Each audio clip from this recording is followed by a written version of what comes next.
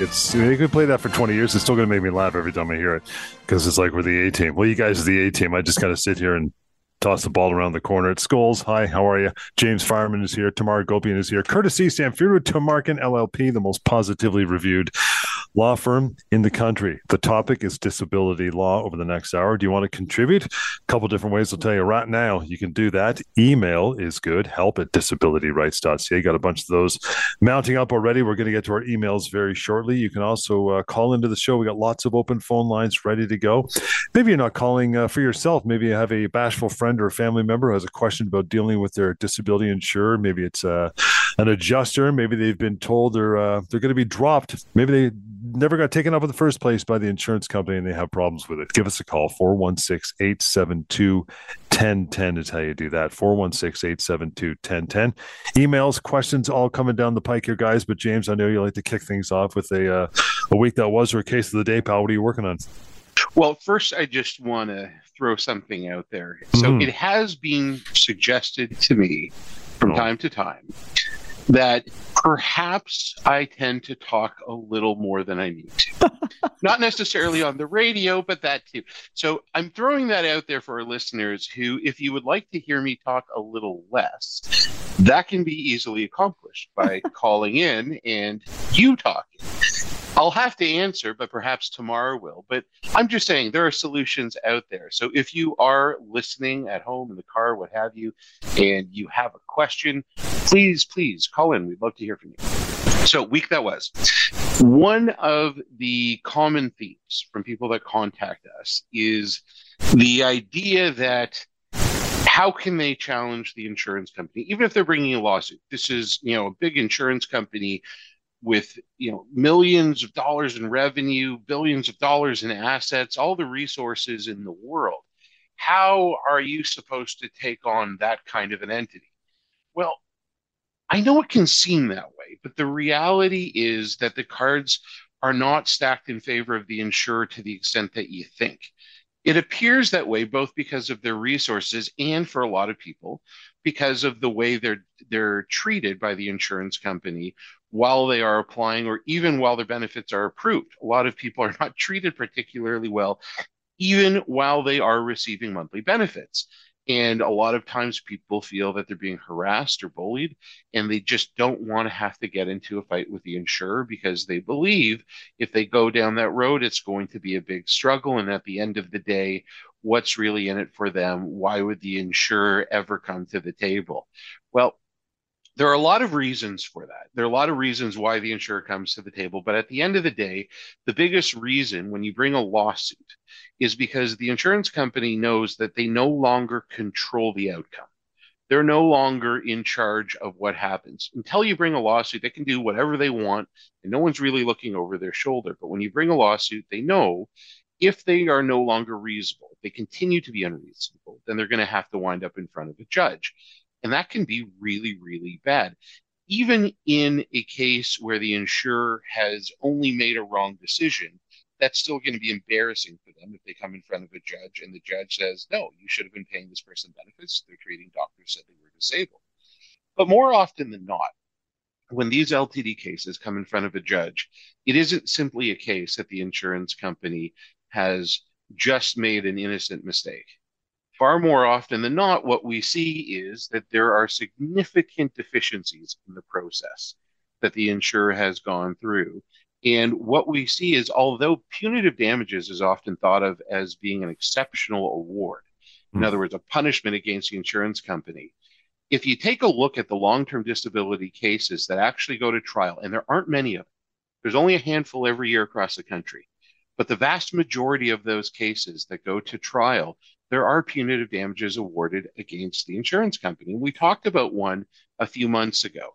Now, this was a jury case. It wasn't decided by a judge. It was decided by a jury. But the jury awarded $1.5 million against Blue Cross. Now, we don't have reason because it was a jury, so we don't know exactly how they got to their conclusion. And I'm not going to speculate, but that is obviously one factor that insurance companies have to recognize as a risk for them if they go to trial, that they can be hit with a very large punitive damages award. But there's another factor in there as well. It's called legal costs. So in Ontario, if you bring a lawsuit and you're successful, the unsuccessful party, in this case, the insurance company, is going to have to pay legal costs. And usually, in most civil cases, legal costs are really a fraction of what the lawyer is charging. And so very often it's going to be, maybe 25 or 30% of what you might actually have to pay your lawyer.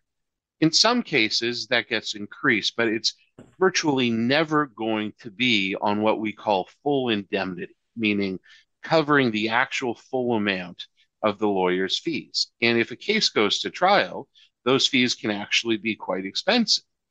And so, what just happened in that case, that Blue Cross case where the jury had awarded $1.5 million in punitive damages, this was a particularly long trial, especially for long term disability. And so, the fees for that case were incredibly high.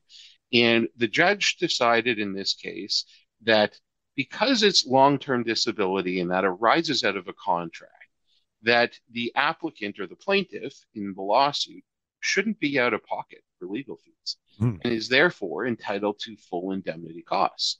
And the amount of legal fees that Blue Cross has, it was just ordered to pay, I think it just came out last week, was $850,000 Zoinks. plus tax, plus disbursements. So all in all, the cost wound up being over $1 million, plus $1.5 million in punitive damages, and plus whatever benefits the plaintiff was entitled to. The benefits, I think, were probably a few $100,000. If Blue Cross had just paid that, they would have saved themselves $2.5 million. Oh boy.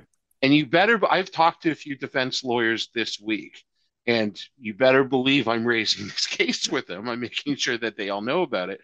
And every time I talk to one, the response is the same. Yeah, we know. Cases like this get around very quickly. And the point of all of this is that if you are out there and you are worried about bringing a lawsuit against the insurance companies because you don't think they have anything to lose, think again. They have plenty to lose.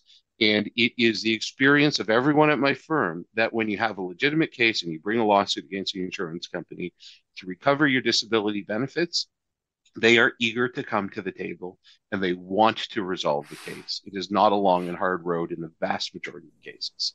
Tamar? It's a watershed decision, I guess, is the way that I would describe it, in the sense that, it's showing a trend, right, James? I mean, we've seen a couple of these cases come out of BC, and very rarely do we see cases coming out of Ontario, but the ones that do have gone in the favor of the claimant. Very rarely do we see decisions going the other way. And why this one is so significant is because of the factors that you've already described. It was a jury award, we have a reported decision, and we have massive, massive penalties being awarded and found against the insurance company.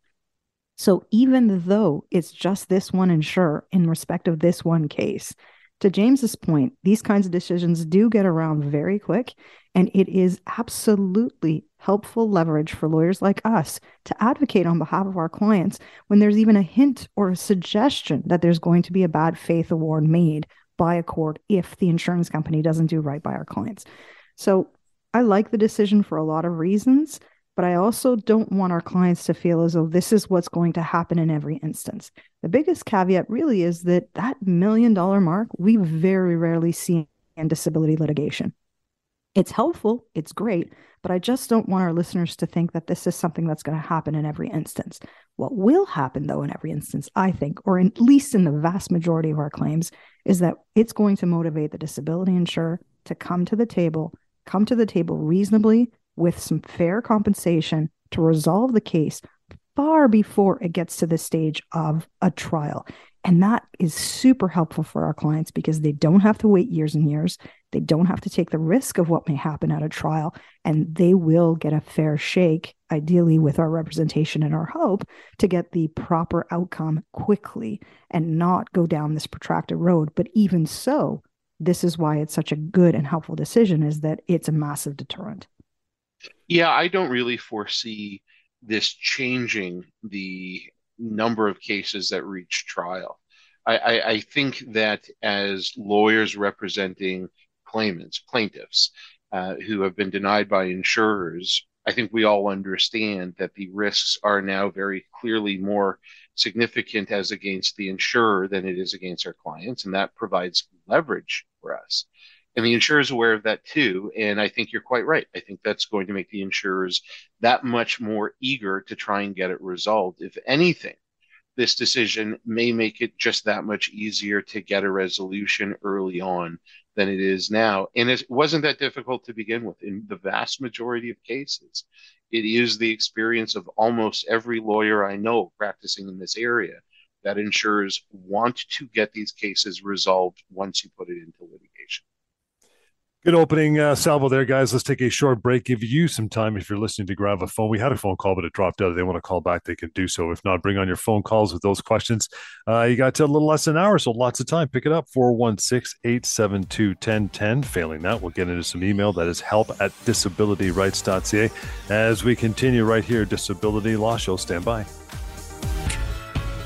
And welcome back to it. It is 1:19 here on your Saturday afternoon. Good to have you along. James Fireman, Tamar Gopian, both here to answer your questions. Just grab that phone. You got lots of time. 416-872-1010. We'll dive into some email here shortly, guys. Question, though, that came through. If LTD benefits are still being paid, what advice do you give on how to deal with the insurance adjuster? Is it the same advice for dealing with the employer as well? What do you guys think? Anytime I hear employer, I tend to jump in a little bit just because, of the two of us, I tend to do a little bit more employment than James does, who does not at all, actually. So this is not entirely true. That's I dabble. You're right, James. You're right. Dabble. So I think that the overwhelming advice is that you really don't need to initiate contact, right? Regardless of whether it's the disability insurer or it's the employer. They'll come to you if they need things. You don't necessarily need to initiate those kinds of discussions per se.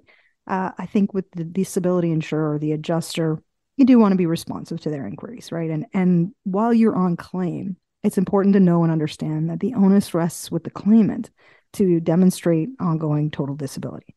This is why the adjusters call them. This is why the adjusters request medical updates. It really is the starting point of making further assessments for the adjuster on whether or not they're going to continue to release that monthly benefit. And it is a month-to-month assessment, even though sometimes you get approved for a number of months. Maybe you don't hear from the adjuster for a few months. But at the end of the day, you want to make sure that you're responsive to those kinds of requests because they will always dangle that carrot of, bringing your LTD benefits to an end if you're not being compliant with the things that they've asked you to do. The overwhelming advice there, though, be reasonable. It's reasonableness. They're not to harass you. They're not to do things that will harm your health. If they're bordering on something that's not appropriate, it's okay to, first of all, document it, put things in writing, maybe ask to speak to a manager. All of that is absolutely fair. As it relates to the employer, look, the adjuster should be updating the employer, generally speaking, on what's happening with your disability claim, especially if you're on the cusp of returning back to work and you've been receiving disability benefits. There typically will be some coordination between the adjuster and the employer to make sure they put the right plan in place. Is it a graduated return? When is that going to start? How does that look like? But if you're just receiving your monthly benefit, a return to work is not on the horizon, the employer really only needs periodic updates and just to be sure that you're still on disability and you haven't abandoned your job and perhaps there is some reasonable expectation to return. Your employer, though, is not entitled to know all of the details of your medical history as to why you're off, details around the things that you would typically provide to the adjuster. All the employer needs to know is, what's your prognosis? Are you likely to get back in a certain period of time? And if so, are there restrictions and limitations that need to be put in place so that there's a conversation around accommodation at that point? But beyond that, there's not much that you need to do as it relates to your employer if you're being approved for LTD benefits. I think where people get into a little bit of trouble is wanting the need to want to update the employer. And I always say to claimants, why? Your benefits are being approved. Unless there's something specific that your employer requires, I don't think you should feel that need. In fact, that's why you're on claim and receiving disability benefits, is so that you can take a step back from employment issues and really just focus on your health and your recovery. Anything to add to that, James? Yeah, I mean, I don't want to dig too deep into the employment side for reasons we've already touched on, but certainly the phrase "don't poke the bear" has escaped my lips many times when speaking to clients about how to deal with their employer. You don't want to raise issues and have your employer go from taking a backseat, really not pushing things, to asking questions and looking at making decisions regarding your employment status. It opens up this can of worms that is much better left closed, at least until you've dealt with the disability claim. So I certainly agree with that. And I agree with what you said before as it relates to the insurer while you're getting benefits. In particular, as you described about documenting your conversations, I think this is really critical, even if things are going smoothly. I think it is a very good idea to establish a habit of making sure that every conversation that you have is documented in writing. Ideally, it would be best if you could communicate entirely by email, but insurers generally won't simply agree to that. They tend to push back. It's okay to ask for it, and maybe they will. If they don't, no problem. When they call, I would implore you to ask them to hold on for a moment, get to your computer and take notes, or get a piece of paper and a pen and write down notes about what's being said. The idea here isn't to try and pull something over on them or try and slip something, into the conversation. Not at all. All you're trying to do is accurately document what is being said during this conversation. And then after the conversation's over, send an email to your adjuster with that summary, just a factual summary of what was discussed, and in particular, what information you gave to them if they asked you questions, so that there can be no dispute down the road. You want to make sure that that is done very shortly afterwards. And if your insurer, or if the claims handler at least, does not respond, does not correct what you've written there in any way, then they will have been deemed to have accepted. Because if 6 months down the road or 2 years down the road, they cut you off and you bring a claim and they say, "Oh, well, you never said that. That's not what I Mm. have in my notes." Well, if you sent the email right afterwards and they received it and didn't correct you, no one's going to buy that they dispute now, 2 years later, what you said when that initial call happened. So make a habit out of doing that, and you can avoid a lot of problems down the road. And it's also a good idea that your claims handler knows that they're not going to be able to pull something over on you, and they better make sure that if they're even thinking about cutting you off, that they have a legitimate reason. Link You it down know, to, yeah, sorry, go ahead, Tamar. you Yeah. know what I was going to add, John, because I was thinking Mhm. about this a little more as I was reviewing a claims file this morning, was that one insurer has actually started to record the calls and actually create a transcription. James, I don't know if you've seen this and you can think of the insurer that I'm thinking of, but I think it is important for people to be mindful of the fact that with the advent of technology, that this is something that insurers, I think, will more readily start to do. And so I'm certainly not suggesting that you're not forthright and having an open conversation with your adjuster about your ongoing health issues. But you should also assume that they may record it, but they may not be recording it necessarily in a fulsome way. In other words, you can't just rely upon it down the road that they've made the recording and that they've made it accurately or that they've preserved it. Other than this one insurer who seems to be doing some transcriptions of these calls, the vast majority of them are not recording it in this way. And so I think it becomes that much more important, actually, for a claimant to make sure that they are documenting those kinds of important discussions and touch points that they are having with the insurance company. Got time to get into Peter's email, guys. Let's get into this. As guys, my son was recently denied LTD benefits because the insurance company said his back issues were work related and pre existing. He was working as a service mechanic at a body shop and has had bad back from a prior work injury. His doctor thinks he may never return to a physical job. So my son is thinking of getting retrained for a different line of work. Does the insurance company still owe him benefits? The decline did not make sense to me, so I thought I'd check with you guys, disability lawyers first. What do you think? I think we got 2.5 minutes. I'm going to try and answer this within that time. So, pre-existing, let's talk about that first. If you have a disability policy and from let's say it's a group disability policy, you've just started a new job. If you have a new claim within the first year of starting that job, of getting your insurance, getting insurance coverage, and you are disabled within the first year, that is almost always going to trigger that pre-existing exclusion. And what that means is if your disability within that first year is directly or indirectly related to a disability or injury that you had before, then it may be excluded. Now, you have to look at the wording of these pre-existing clauses closely because the timelines can change, and sometimes it's whether you had it at any point in the past. Sometimes it's only whether it was pre-existing or treated within 3 months before. Sometimes it says directly or indirectly related. Sometimes it does not use that language.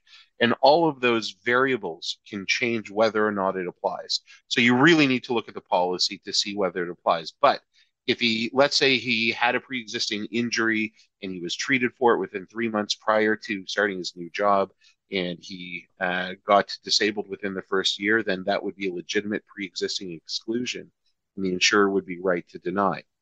As it relates to work-related, typically that will be something that would engage WSIB, which would be available if you have an injury caused by something that happened at work. It is more difficult. In my experience, it's more difficult for claimants to succeed through a WSIB claim if it's the result of gradual wear and tear, even if it's probably through work, than it would be if it were the result of a specific traumatic injury. If you had an accident at work, for example, then you'd be much more likely to succeed. But you don't have to choose. You can apply for both. If you're approved for WSIB, it would simply just offset all of your disability income anyway. And if you're not approved for WSIB, then you would get the LTD. But in this case, Peter's son likely would be excluded because of the pre-existing injury. Tamar, going to give you a kick at this one when we come back if you'd like. In the meantime, go have a short break and give you guys a chance to send an email along to the show or call 416-872-1010 or help at disabilityrights.ca. We'll continue more of the Disability Law Show. Stay tuned. You bet. We are back. So good to have you here with us. And you want to reach out, still got lots of time to make that phone call. Don't be bashful. Come talk to us, 416-872-1010 if you prefer the email way. You could do that, help at disabilityrights.ca. There is also the website called mydisabilityquestions.com. That's cool because it's free, of course. You can type your questions into your smartphone, your tablet, your desktop, search to see if your question has been asked previously, or leave it there, and we'll try to get to those as well because we read those out on air during this hour. Guys, if an employee sustains an injury at work and then can't work, are they entitled to short-term or long-term disability benefits? A common question we get. What do you think, Tamar? The short answer is yes. They are entitled to it. And it's really actually reminiscent to the email we were dealing with Peter and his son just before our break. So, I think what the confusion is, John, is that people just assume that the disability insurer is not the target of this kind of a claim, right? So it stands to reason if you're injured at work, you think, okay, well, that's got to be either my employer's problem or a workers' compensation issue. And maybe it is. Maybe it's a yes to both of those issues and avenues to pursue for compensation. But you really cannot forget that if you do have disability benefits through your employer as a group plan, maybe you've even got an individual policy, for example. Let's say you're an independent contractor for your employer and you've got your own private disability plan. Either way, just because your disability stems from your work setting doesn't mean that this entitles you automatically to either short-term or long-term. We see this actually play out quite a bit when you've got a work setting that has contributed to a mental health condition, for example. So you've got a difficult work situation, perhaps that's led to either a mental breakdown or development of either depression or anxiety or some other health issues. I've seen a variety of things. But mental health in particular tends to be very resisted by these disability insurers when it stems from the work setting. And I think that's because they don't really want to get involved in a poor work situation. And they're really trying to weed out, what's a legitimate quote unquote disability claim versus one that's really just a poor work setting. And so we oftentimes see a decline that says, we think this is all work related. We think that you could do your own occupation just in a different work setting. And that if that were the case, you wouldn't be disabled and your health wouldn't prevent you from working. But you can see, even in the way that I've described it, that there are flaws in that reasoning. And that's not always the case. In fact, in many instances, it's not the case at all, because the individual is still likely experiencing symptoms that are persisting despite the fact that they are outside of their work setting. So when people come to James and I and our team to talk to us about disability claims that have been denied because they are born in the work setting, well, we say to them, look, I mean, generally speaking, we say to them that they've got a legitimate disability claim if their doctors are saying they cannot work, regardless of the work setting. In other words, if it's not a situational condition, like anxiety, for example, that can be generalized, then it absolutely is a valid disability claim and should be approved for the insurer, whether for short-term or long-term. James, what do you think? Well, I agree with everything you're saying. And there's another practical wrinkle that I'd like to throw in here. So let's use a different scenario. Let's say it is a very clear injury at work. Let's say you are like Peter's son.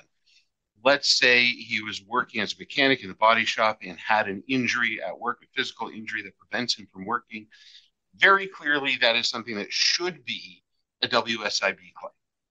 And so let's say he applies and is very quickly approved, as may well be the case. And he's thinking, well, I have this LTD insurance, but why should I bother applying? I'm getting the WSIB. The WSIB is more than what my LTD benefit would be. And so I wouldn't actually get anything from LTD anyway. All of that's true. But if you have the LTD benefits, you should still make the application. It is not because you are looking to try and double recover, and you certainly won't be able to do that. You won't be able to get your LTD benefits on top of WSIB, presuming the WSIB benefit is greater than the LTD benefit. But the reason you want to do that, even if you're actually getting paid $0, it is still a big deal if you are considered disabled by your insurer. And the reason is simple. If your WSIB cuts you off at some point down the road, as they may well do, but you are still disabled from returning to your own job, as is the test for LTD, then you would be entitled to start getting your LTD benefits when your WSIB cuts you off. But if you wait a year and a half or 2 years while you're getting the WSIB benefit because you figure, what's the point? I'm not going to get any extra money. Your LTD insurer is going to say you've applied too late. Sometimes you can get relief from forfeiture if you apply later than you're supposed to, which can be a way around a late application, but you can't rely on that either. And you may well not be able to actually make the application at that point. The insurer will almost certainly resist it. And if you brought a lawsuit, there's no guarantee that a judge would say, yeah, they still have to take your application and adjudicate your claim. So I would strongly recommend, even if you're on WSIB, even if your WSIB claim is approved, if you have LTD insurance, I would strongly urge you to still make the application and still try to get a formal approval, even if they don't pay any money. Yeah. Just ready to bust in. I'm just reading Shelley's email. Just sent it along, guys. Again, if you want to send one along to the show anytime, help@disabilityrights.ca. Says, guys, I helped my sister submit an LTD application. It took time to get her doctor to send the medical records the insurance company wanted. The insurance company went ahead and denied my sister's claim anyway, even after we told the adjuster that the doctor was sending more records. The denial letter even said that there was insufficient medical information to support my sister's claim. This doesn't seem right. My sister just got another letter saying they are reviewing her appeal information. Does this mean the insurance company may approve my sister's disability claim after all? In theory, Yeah. I mean, they could. I don't really know what was produced the first time Shelley's sister provided information versus the latter. Right. Ideally, the insurer wouldn't make any initial decision until they have all of the information. Now, it's possible the initial information was very sparse and didn't really contain the information needed to make an approval. And now in the second bulk of information provided, maybe that information is there and maybe the insurer approves. That's a pretty optimistic view. More realistically, what typically happens is the first batch of information typically contains the bulk of what the insurer would need. And they've made a decision saying it doesn't support a disability based on what we have. And unless the second group of information or batch of information contains something that significantly changes the information that the insurance company has, they're not likely to change their view. They're not likely to change their decision. And the reason is simple. They don't have any incentive to change their decision. They don't want to pay benefits. They make money by paying less benefits, by taking in premiums, paying out less benefits. So once they have found a way to make an initial denial or to terminate your benefits at some point down the road, getting them to change their mind is not so easy. Not impossible, and it is, certainly within the realm of possibility, again, that Shelley's sister's initial application really didn't contain enough information. So I don't know the answer in this specific case. It could really be either, but experience tells me that when an insurance company finds any justification to not pay benefits, changing their mind is usually a very, very difficult proposition until you bring a lawsuit. And then, and this goes back to the discussion we had right at the top of the show, once you bring a lawsuit, the incentives change significantly. Even before the recent case that I talked about at the top of the show, insurers had a lot of incentive to come to the table once they know that if they're not reasonable, it winds up in front of a judge. Now insurers are well aware that if they aren't reasonable, not only does it wind up in front of a judge, but the punitive damages could be exorbitant, and they could be required to pay legal costs that may be significantly greater than the benefits that they're not paying in the first place. So there are a lot of reasons for an insurer to come to the table once you bring a lawsuit. I'm not holding my breath for Shelley's sister, but let's be at least a little bit optimistic and wait and see. But Shelley, certainly if your sister is denied, have her give us a call, and we can certainly talk her through the next steps. Shelley, appreciate you reaching out. Good times. Thanks for the email. Here's that number James has mentioned to call, 1-855-821-5900. Again, 1-855-821-5900. Corey, your email is up next. We'll throw this one towards tomorrow when we come back from a short break. And that address, anytime, not just during the hour, help@disabilityrights.ca. We'll continue. This is the Disability Law Show. Hang on. Welcome back, and good to have you along on the show. Email address anytime this hour and outside, help@disabilityrights.ca. You can always call James and Tamar. Have a chat on your own time, right? 1-855-821-5900. Here and now, though, 416-872-1010, or texting is simply 71010 as well. Guys, want to get to this text. First one of the day says, I exhausted my accident benefits, so I'm being evaluated for catastrophic status to see if the insurer will continue paying my treatment. Would my LTD insurance expect that I pay for rehab to continue receiving LTD, or can I stop rehab until the catastrophic assessment is completed? If I am not deemed catastrophic, do I have to continue paying for rehab to keep my LTD? What do you guys think?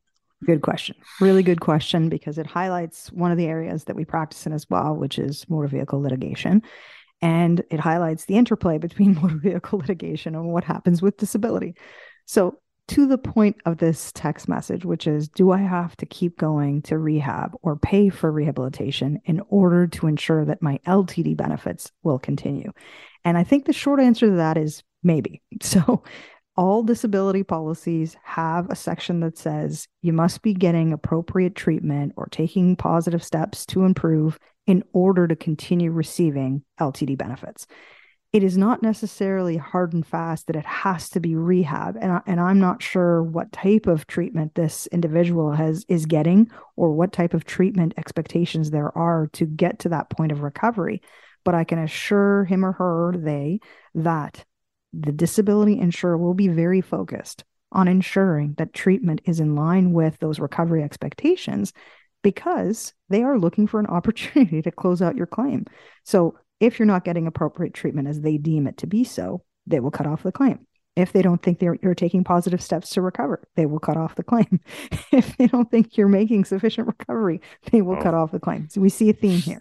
So what ends up happening, I think, with claims that are, that have an underlying motor vehicle accident. In other words, it sounds like this individual had a motor vehicle claim, and he or she or they is getting treatment through the motor vehicle regime, which is absolutely fine.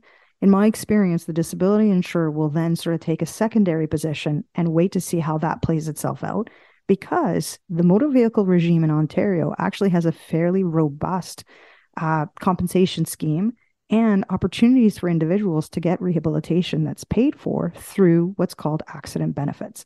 And that is the no fault benefits that are available in Ontario when you're involved in a motor vehicle accident. And treatment and rehabilitation aspects and compensation is part of that regime. So I think if this individual is waiting for some kind of a catastrophic impairment determination, which will mean, by the way, that they then get to access more compensation through the Ontario regime, it doesn't necessarily mean it will have an immediate impact to the ongoing entitlement to long term, but eventually it may. So if you're looking at your various claims and thinking, okay, how do I ensure that I get appropriate compensation in all of these areas, which this individual is absolutely entitled to, then you want to make sure that you're meeting the requirements of all of these treatment measures as well. So ongoing treatment means you get LTD, catastrophic impairment determination may or may not mean that you get accident benefits. Either way, we work in those fields absolutely for this exact reason, because there can be interplay between one and the other, especially for the disability insurer, who typically will take that backseat position to the motor vehicle insurer and what they're doing with their benefits. James, what do you think? Well, I think part of the issue here is also whether or not it can be afforded, whether treatment is affordable Right. For the claimant. And so if there is some, potential treatment, but the person's going to have to pay $500,000 out of pocket, clearly that's not something that most people are going to be able to afford. And unless that you're independently wealthy and the insurer can prove that, there's no way the insurer can say that you're unreasonably not getting treatment. Now, what's happening in this case? I'm going to make a few assumptions here, because if the accident benefits treatment is paused right now because they're awaiting the outcome of the catastrophic assessment, that means that this person would have exhausted the non-catastrophic limits. So in Ontario, if you are injured in a motor vehicle accident and you apply for accident benefits, you're entitled, if you have a non-catastrophic claim and it's not a minor injury, you're entitled to up to $65,000 of medical and rehabilitation benefits. And I'm also going to assume that this isn't a very recent motor vehicle accident, because $65,000 takes quite a while to go through. But if you go through it really quickly, it suggests it almost certainly is a catastrophic impairment, and the insurer would continue to pay. So my guess is this has probably been a claim that has been ongoing for at least a year or two, maybe longer, and that this person would already be in the any occupation phase of the LTD claim. And so in all likelihood, this is already a pretty strong LTD case.